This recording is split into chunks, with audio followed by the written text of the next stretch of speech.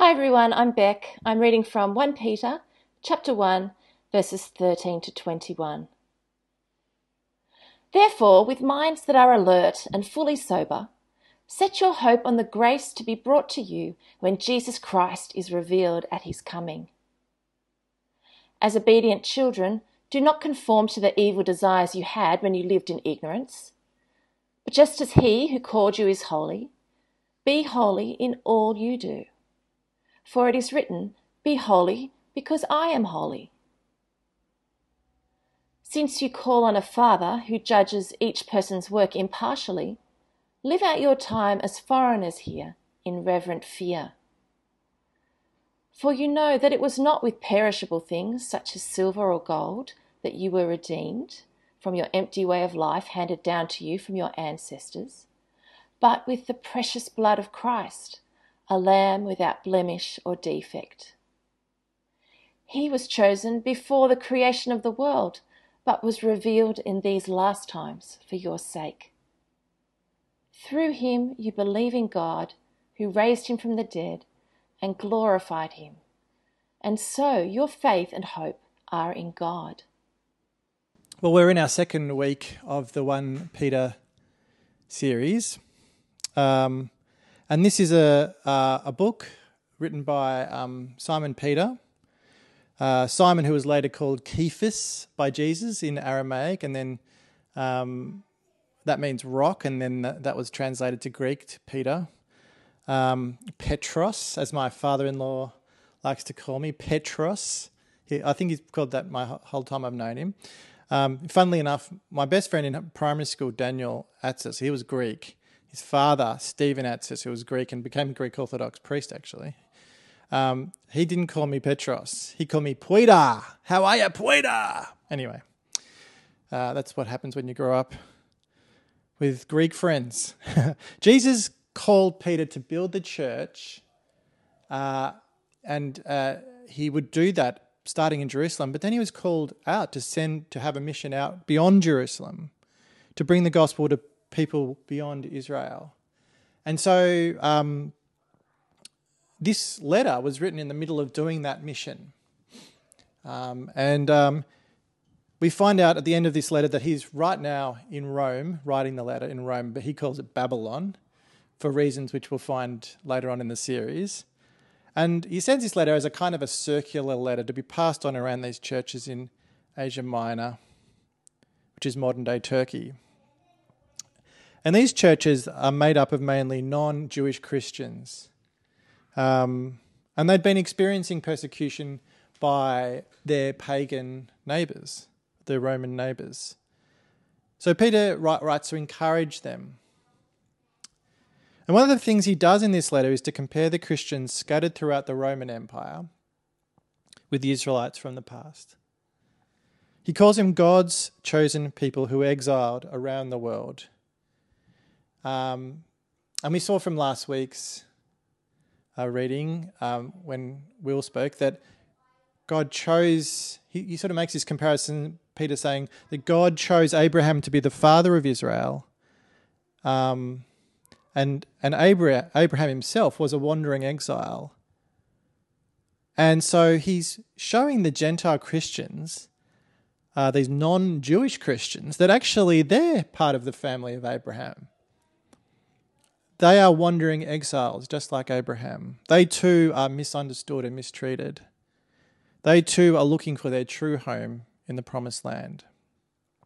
So when Will preached to us last week in glorious black and white, and spoke about the great hope that we have because of the salvation and new birth given to us by Jesus Christ, which is secure and can never be taken away. This was a hope that was so important for suffering and persecuted Christians because it turns this hardship into a positive thing. It's a gift because it refines your faith. It burns away your distractions and false hopes. Persecution and hardship makes your faith more genuine and deep. And so this week, when we get to the passage we just had Beck read to us, the second part of chapter 1, or the next bit of chapter 1, here Peter writes about their new family identity that they have as the people of Israel. Again, he uses these images from the Old Testament and shows how it applies to these Gentile Christians. And so he says three things in our passage. First of all, he says that they're to be ready for action like the Israelites were in the Exodus. And secondly, they're to be the holy people of God like Israel was journeying through the wilderness. And thirdly, they are to be like the people of the new Exodus, redeemed by the blood of the ultimate Passover lamb. If you find yourself feeling like you don't fit in because you're a Christian, maybe in your workplace, you feel like you stick out a little bit, or you feel like your family treats you like black sheep because you are a Christian, if you have a strong sense that your faith makes you sometimes not feel at home with the people around you, then what we're going to learn from the Apostle Peter today should speak powerfully to you, and it should motivate you and give you hope. So first of all, let's look at what it means to be ready for action like the Israelites were in the Exodus. Peter writes in verse 13, "Therefore, with minds that are alert and fully sober, set your hope on the grace to be brought to you when Jesus Christ is revealed at his coming." They are to be hope-filled people. And this hope will be a mindset that will motivate them to action. The kind of hope that Peter's talking about here is not some kind of daydreamy hope that you have. In English, that's how we often use hope. So like we might say, we hope that our football team's going to win the grand final, or we hope that the weather's nice tomorrow. The hope that Peter's talking about is a lot stronger than that, a lot more concrete than that. What he's talking about is having a kind of assurance that what we hope for will really happen. This is because future hope in the New Testament is based on something that's already happened, which is Jesus' death and resurrection. So their hope is in the fact that when Jesus returns, they will be met with grace, the grace that has been provided to them by Jesus. And so this kind of hope that he says you are to be fully sober in your mind and focused on this hope. And when he says fully, he's not just saying like some people will be 50% focused and others will be 70% focused and they're not really focused enough, but then there'll be some people who are 100% focused. It's not so much that idea. It's more that this kind of hope of the future of what Jesus is going to bring you and meet you with grace is all encompassing. It will take over your whole life. So, that's why it just will require a full focus from you. It's about having a new vision of the future, which is all about grace. And so that's going to change you from the inside out. This is a grace that is fully guaranteed and sealed by the Holy Spirit, made possible because of that event of the cross and the resurrection afterwards. We're talking about an inheritance that's stored in the bank of heaven. And he says you to be fully sober. Now, this word sober, he's saying you to be completely ready and focused. This word sober it's not the right kind of, it's not the best translation because it makes us think straight away to don't be drunk. And that is just to miss the point of what he's saying here, although that probably is included in the meaning. The actual phrase that is written there is in the original Greek is that you're to bind up the loins of your mind. Bind up the loins of your mind, which is not a phrase that we use in English, so that's why the translator just said sober. It comes from a saying from the time that referred to the robes that they used to wear that was a bit like a poncho. And I've got a picture for you here from this hilarious website I found. So you can see that it involved, like normally you'd walk around wearing a robe and you'd have this kind of this belt around you, and you can see. And then that was fine for everyday stuff. But then when you had to do something really active, like really hard work, it might involve running, like going to war even, like as you can see the character there, you would tuck the robe up into a belt, which would allow for more freedom of movement. So now that you've got that picture in your mind of girding your loins like that for action, you could think of the phrase a bit more like this. Roll up your sleeves, maybe, would be something we might say. Get ready and focused to do some hard work. In Exodus chapter 12, verse 11, God tells the Israelites to prepare for the Exodus by eating their last meal in Egypt with their sandals on and their loins girded. And they had to do that because they had to be ready for action, ready to go. And Peter is saying the same thing to these Gentile Christians. He said, you have to be like the Israelites who had to gird their loins. You have to gird the loins of your mind in this world that you're living in now and be ready for action. Rescued by God. You have to be like the Israelites who are rescued by God from Pharaoh. You have to be like that now, that same mindset. You can't just sit around doing nothing. To gird the loins of your mind, it doesn't mean you don't just sit around thinking all the time or reading lots of books. You can read books if you want to. That's not so much what he's saying. He's saying you get fired up, you get excited, you get focused, and you manifest that living hope that we talked about just before that you have as a believer. You respond to this hope now. I remember when I was in grade 6, I was in the Yarra Valley Hockey Club, the local hockey club, and we got all the way to the grand final.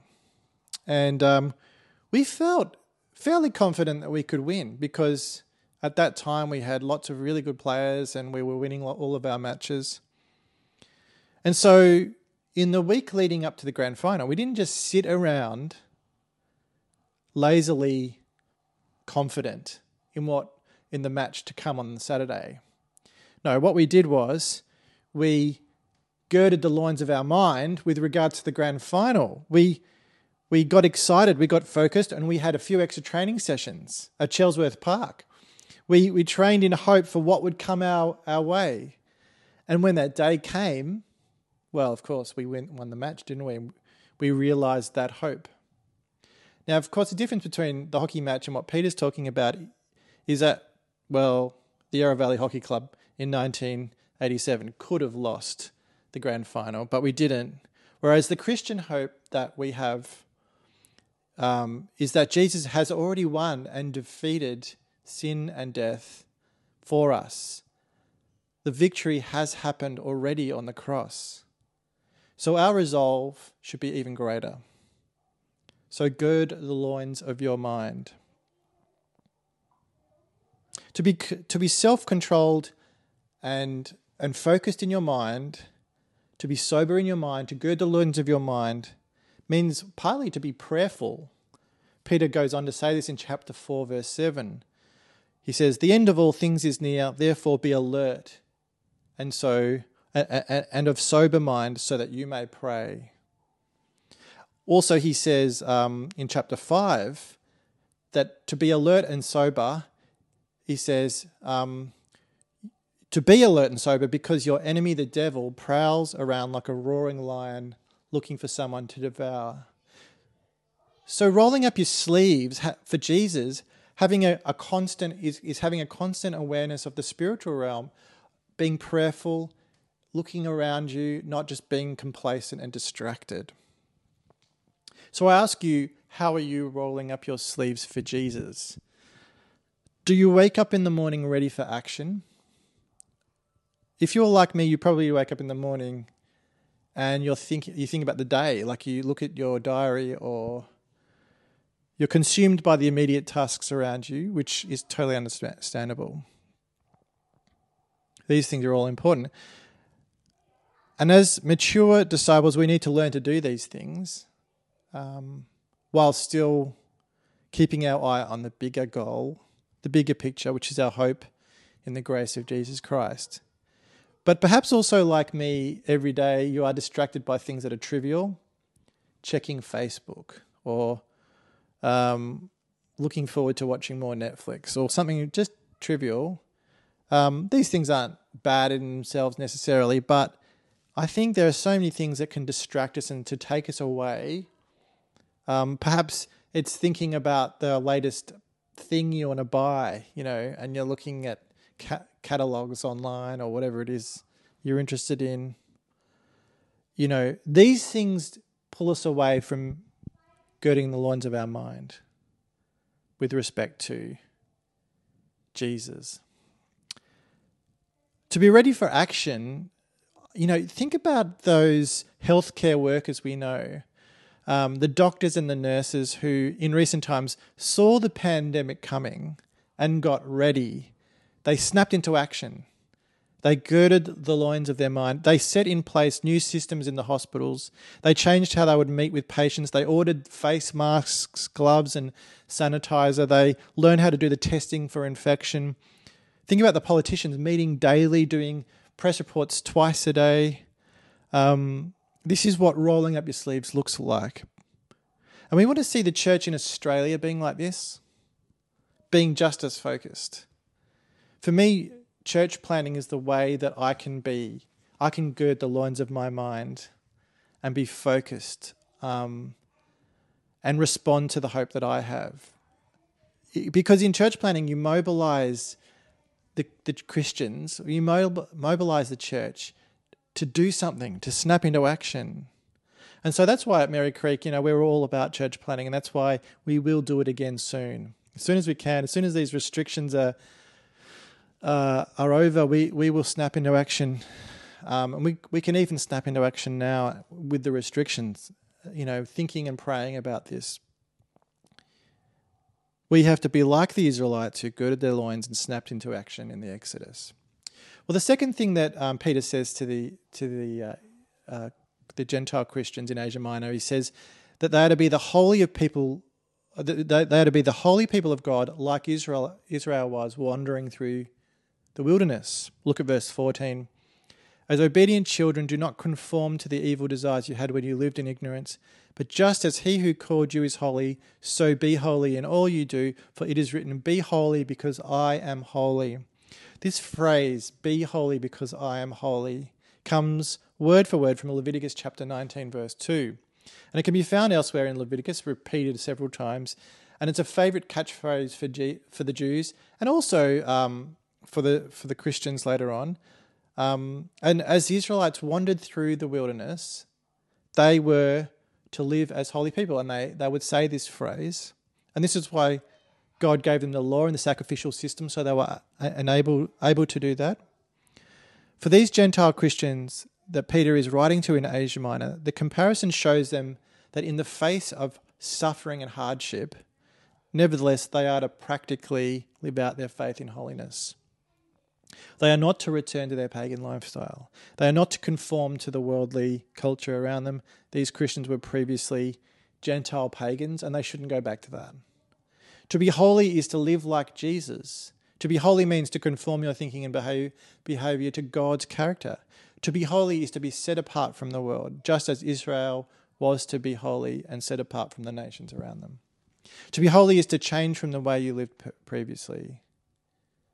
Previously, they were unrestrained from sin, including in ways that were socially acceptable, in fact.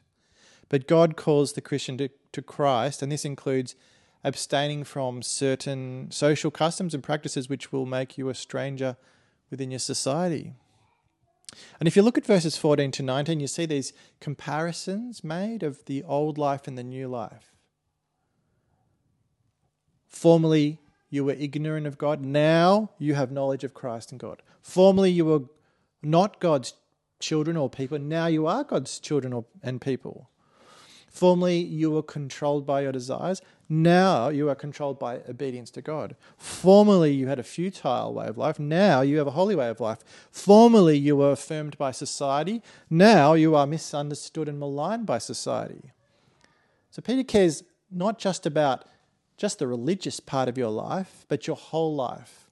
And this is because for the Christian, there is no separation between the religious part and the rest. It's all one part of it. It's all one aspect of who you are. you are thoroughly 100% Christian. There's no separation because you've been born again. You're a new creation. And this is what be holy because I am holy means for the Christian. So what it looks like in practice. Now, you might be thinking to yourself, as you apply this to yourself, this is a bit much. I mean, come on.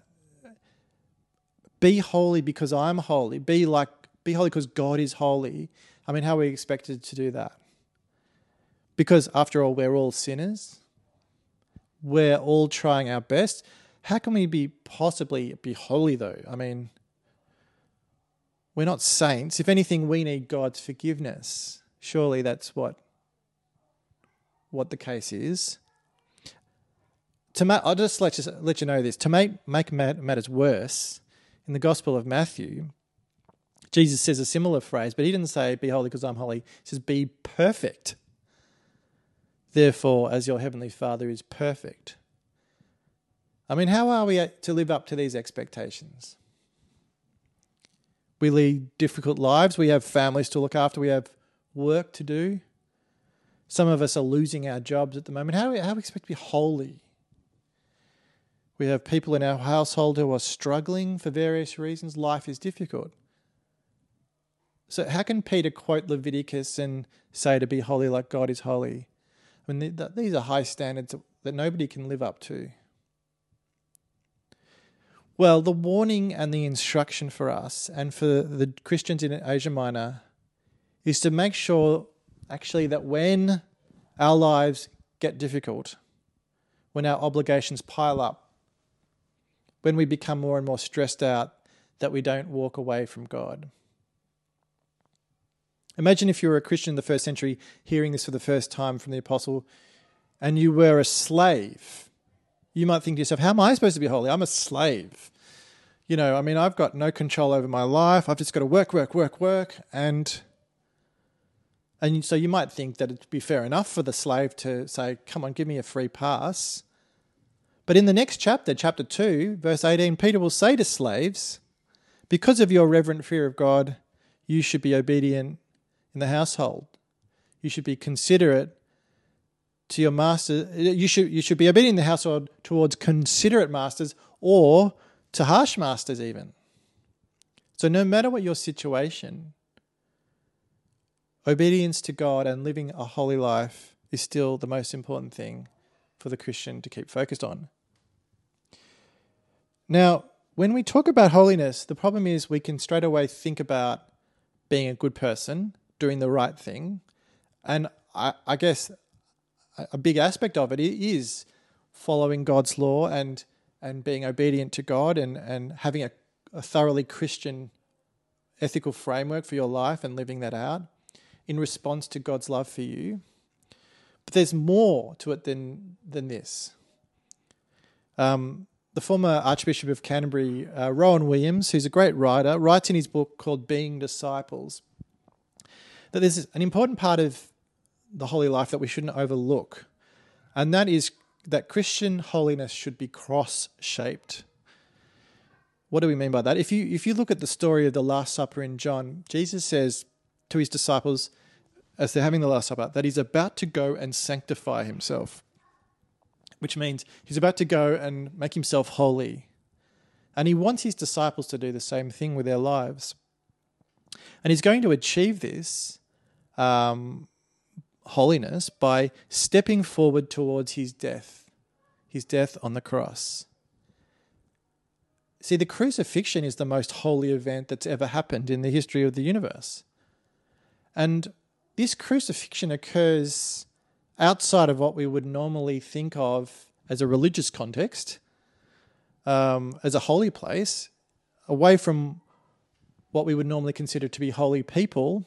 The crucifixion is an execution done with criminals by Roman soldiers on a rubbish dump outside the walls of Jerusalem.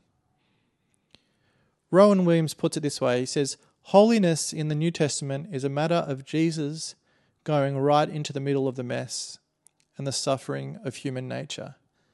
For him, being holy is being absolutely involved, not being absolutely separated. When Jesus makes himself holy, he goes to a place of humiliation, to where people throw rubbish and other people onto the heap. For the Israelites, if you go back to the Old Testament, they had to go outside the camp if they were unclean and not fit to be in the presence of God. But Jesus, he went outside the camp of Jerusalem and made himself holy, paradoxically, by taking on our uncleanness. So Rowan Williams says, for Christians, holiness is about obedience to God, and this includes going where it's most difficult, just as Jesus went to where it was most difficult. The people you will meet in your life who you will walk away and think they are holy people will radiate a Christ-like quality. And it won't just be because they're a good, obedient person, although they are, but also because they are willing to go to the hard places and meet with people who are struggling and rejected and bring them healing and hope. This holy life has to be one of the things that motivates us is a reverent fear for God. And this is in the passage, in 1 Peter, verse 17. Since you call on a Father who judges each person's work impartially, live out your time as foreigners here in reverent fear. We have to remember, never forget that God is our judge. Just because you know him as your Father doesn't mean you can stop having kind of a dread of him as your judge. Every person will be judged by God by the same standards. God hates the pagan lifestyle. How much more will he hate it in a Christian? So the Christian who has really been born again should live that way. It's not your enemies who need to be feared, but God, who is not to be messed with or presumed upon. His judgment is ultimate. See, we don't belong to this world. At least we don't belong to the culture of this world, the rewards of this world, and the punishments of this world. Those things aren't really important to Christians. We are sojourners. We do not have the right of citizenship in this world. We are temporary foreign aliens, foreign residents. King David put it this way when praising the Lord. He said, "We are foreigners and strangers in your sight, as were all our ancestors. Our days on earth are like a shadow, without hope." We are like Israel were in Egypt, foreigners who will be led out by God by his mighty power. We belong to another land. As Christians, we are no longer foreigners and strangers in this land, but fellow citizens with God's people and also members of his household, built on the foundation of the apostles and prophets, with Christ Jesus himself as the chief cornerstone. That's from Ephesians chapter 2. Peter's point is that if we recognise the temporary nature of this present life, we will be better able to live in a holy way in light of our ultimate judgment and permanent state. So we're to be holy like the people of Israel were wandering through the wilderness. And lastly, and to finish, this is our concluding point, Peter says that they're to be like the people of the new Exodus, redeemed by the blood of the ultimate Passover lamb, Jesus. Peter wants the Christians in Asia Minor to be in awe before God, not just because we know that judgment is coming, but also because, not just because they know that judgment is coming, but also because they are grateful and joyful for what God has done for them. Look at verse 18. For you know that it was not with perishable things such as silver or gold that you were redeemed from the empty way of life handed down to you from your ancestors, but with the precious blood of Christ, a lamb without blemish or defect. So we're to remember the cost of our salvation. We have been redeemed. We have been brought back like the Israelite slaves in Egypt. God redeemed them back to himself. God said to the Israelites in Egypt, "I will free you from being slaves to them, and I will redeem you with an outstretched arm and with mighty acts of judgment." And in a similar way, and in a more profound way, these Gentile Christians had been living in bondage, slaves to sin. They'd been in a kind of a pagan spiritual and moral slavery to their idols. Their way of life was futile and empty. And now they've been paid for by the highest price of the blood of Christ, the true Passover lamb. And God paid this price deliberately. It was his plan, chosen before the creation of the world, but was revealed in these last times for your sake. God planned it that way. He made it happen in the cross of Christ. Others in the past had waited for this time, and now it had happened. And the church in Asia Minor, and we to this day, receive the benefit from that. We too are part of God's plan. We have a privileged status. And so we march on in strength, no matter what trials we face. Let's pray that we can do the things that Peter encouraged the church in Asia Minor to do, that we can apply them to our own lives. Lord God, we pray that we can be a church that is ready for action with our sleeves rolled up, that we can live holy lives even when we're facing disagreement from the culture around us, even when people look down on us for the choices that we make. We pray that we can pursue a kind of a holiness that is sacrificial, that takes us to the hard places. And we pray that we can do all this in response, in joy, because we know the high price that was paid for our salvation. Amen.